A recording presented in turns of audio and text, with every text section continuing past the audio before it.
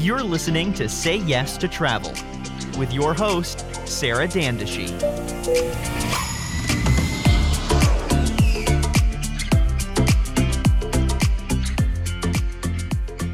Welcome back to another episode of Say Yes to Travel.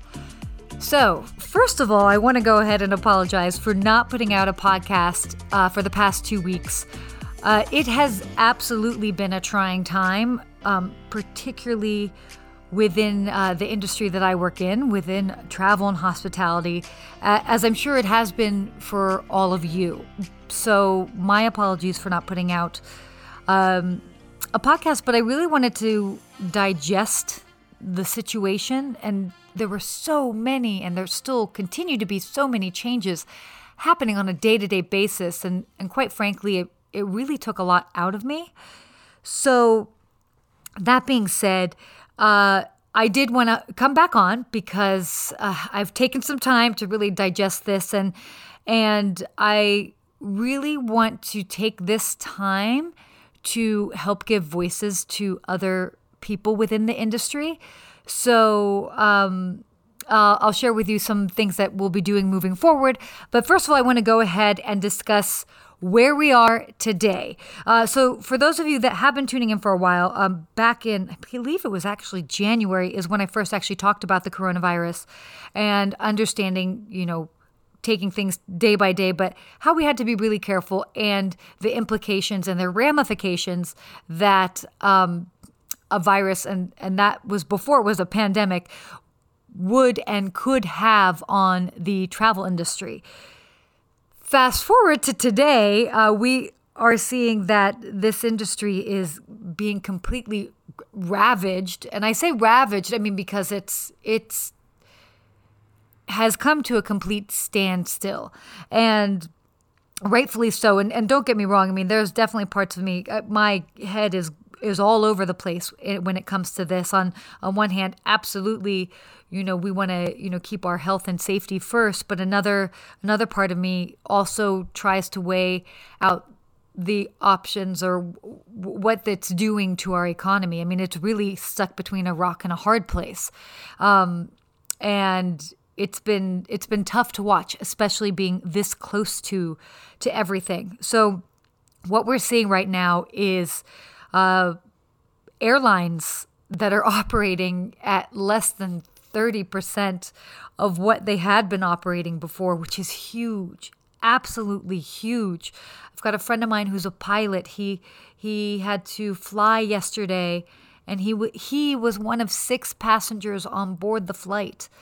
I've got another friend of mine that's in air traffic control, and the airline that he works with, they're down to like doing 30% compared to what they were doing before. Then you can look at the hotel industry. And speaking certainly from some of the larger cities, I know New York, Chicago, Los Angeles, a majority of the hotels are closed. And I've been lucky that the hotel that I work at is still open. We have all been furloughed, so we are still, working for the hotel, even though we're not working. So it's a very interesting time. And I just sit here and I kind of try to process the numbers and what does that mean moving forward, and what sort of employment rate can we look at moving forward. And that's just within the travel industry. This is not even taking into consideration all the other businesses that are being impacted by in various ways, and certainly small businesses. And you think about gyms, especially in all of these larger cities where they're asking all non-essential businesses to close. That's a big ask. Like, where we are today is something so unprecedented, something we've never seen before. And I mean, it's still hard to fathom, even though we're living in a day-to-day basis. But so coming back to the travel industry and specifically in hotels and which I think I can speak more to just because of my background. I've been hopping on a lot of Instagram lives. I've been doing a lot of podcast interviews, and it's been really interesting as far as the discussion, as far as like, how are we going to recover? What's the timeline? What to expect? Well, a big thing with all of this is the unknown. So much is unknown. So much is unknown about the virus. So much is unknown about when we'll get over this hump. So much is unknown about when we can expect to go back to work. And because of that, who are why they are, because we need something, and it's it's tough when you feel like you have no control, especially over such truly important and vital things in life. So talking about recovery and timeline, a lot of that will be influenced by when we can expect things to go back. I mean, if we're looking that we're a month out, which I really hope would be the case, but I have a feeling that we might be 2 months out of work and kind of in this closed time. We're looking at a relatively shorter timeline, but it's still going to be many months. I would think realistically we're looking at 18 months to fully recover. Maybe 4 months to a 50%. It might even take 6 months to get to a 50% sort of recovery rate. It just really kind of all depends on public opinion. So a lot of it just depends on how long we're out. And but I will say, for those employees that are hourly, to definitely expect to not bounce back into full-time work. This will be a trickle in effect, in that we will kind of slowly go back into the workforce. So I wouldn't expect full things just going back to normal. So it's a lot of uncertainties, but that's just really trying to be realistic. And I think people should really take a moment and understand like their position and where they are in the scheme of things, and what will that look like moving forward, and start to make decisions on what they can do, what we can do to put ourselves in a better position to just get out of this. So, I mean, that's really kind of like my big thing for advice for now, is to really just kind of think about how you can keep yourself relevant. I also see in the future of hotels and hospitality coming out of this, I think we're going to see a lot of hybrid roles. And, if you're a business owner, that makes sense. Like, especially if business is only at a 30%, compared to what it was before, you can't employ everyone at the same time. You can't have staffing for operating at 100% if you're only 30%. So, one thing that I always actually say in a lot of my talks that I give to hospitality workers is to think like an owner. So if you think like an owner, and if you were in that situation, what would be the decisions that you would make? Then understand what role you play in that, and try to position yourself accordingly. You might have to get 2 jobs. You might have to do something, get another job on the side, whatever the case is. Because bounce back, and I hate to even say bounce back because bouncing almost implies that it will be a quick recovery. But coming back from this, it will be a slow climb out of this very, very, very deep hole that we are currently in. So that being said, a lot of us are at home now. I've been at home, and it has been interesting. Some days are awesome. Yesterday was amazing. I had so many interviews. I was talking to people. It was great. Then by the end of the evening, I start sitting there and like crunching numbers and trying to understand like what a massive unemployment rate means, and what does that mean to the world that we live in? What does that mean to our day-to-day lives, our coworkers, our friends, the people that we see at the grocery store? And that was a lot. I had to like calm my thoughts on that. Yesterday I actually came up and I did a post online about best practices to do at home while you have to be at home at this time. So I'll share a couple with you guys since in true concierge fashion, always helping give people the best advice where popular and or where we can.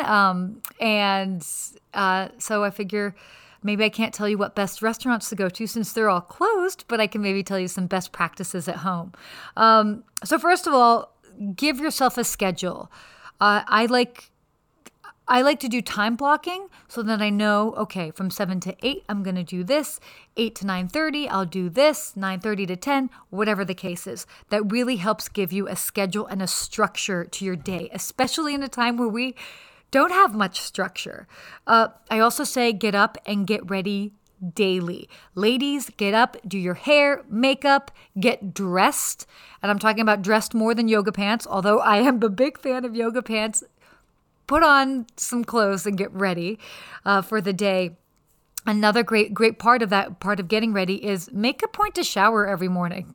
That sounds weird and it's like, oh gosh, awfully personal, but it is a really good way to set the tone for the day. So I would definitely recommend that. And if you are an active person like myself, I work out daily on a normal basis. I have been adamant about sticking to my workout routine, even though my workouts are completely different. I've been making a point to do that because I need it and we need it. It's also good to stay healthy that way. Try to, and until things change, and hopefully they don't change this way, but go for solo walks or runs as needed. Get out of the house. It's a lot to just sit in and look out all the time, day in, day out. But where you can, go for walks outside, stay solo, just don't really congregate with other people, and so be smart about it. To-do lists. I suggest also that you create to-do lists. To-do lists are a great way to just kind of like help you stay accountable, remind you what you need to do. It's so interesting how you could be in one place and think about things and then kind of have to remind yourself, you're like, wait a second, what was I supposed to do? So write it down, create those to-do lists. If anything, it'll make you feel far more accomplished at the end of the day when you see, wow, I actually did do some stuff, even though you may not have left the house. And then the last thing is allow yourself to feel. This is a time, and I can't believe myself because I'm normally very pretty like even keel, but I definitely have moments where I got this, we got this, it'll be good, to moments of being like, oh my gosh, what is happening? We are watching a crash happen in slow motion. And you know what? Allow yourself to have all of those emotions. What I will say is try to understand when your mind goes into certain like panic loops, and be mindful of that and try to stop that from happening, especially if it's negative thoughts. You don't need to have negative thoughts, and you definitely don't need to have negative thoughts going in and in and in, making circles like in your mind. So acknowledge them, but then try and break that loop because that's not going to do anybody any good. And as you know, for those of us that are very mindful and aware and know that thoughts are everything, you want to keep your thoughts as positive as you can, especially during current times. So that being said, I hope that those are some helpful tips for you all. I do want to address going forward. I had been meaning to set up a bunch of interviews throughout this process, but now seems like there's no better time than now. And I've got a lot of really, really interesting guests that I am interviewing actually this week and moving forward. So I've got directors of revenue management from hotels, pilot, air traffic controller, doctors, health and wellness advocate in the travel space. So I've got some incredible interviews coming up. So definitely stay tuned to that. Depending on how that goes, we might increase the frequency for a little bit. I figure while people are at home and have the extra time, it might be worthwhile to share all of that really interesting information with everybody. So you can expect some interviews moving forward. And I just wanted to hop on and share this with you guys. As always, thank you so much. Please feel free to join the party online. Find me at Ask a Concierge on all social media platforms. I'm also my website, askaconcierge.tv. And until next time, stay safe, stay healthy, and we'll see you then. Thanks.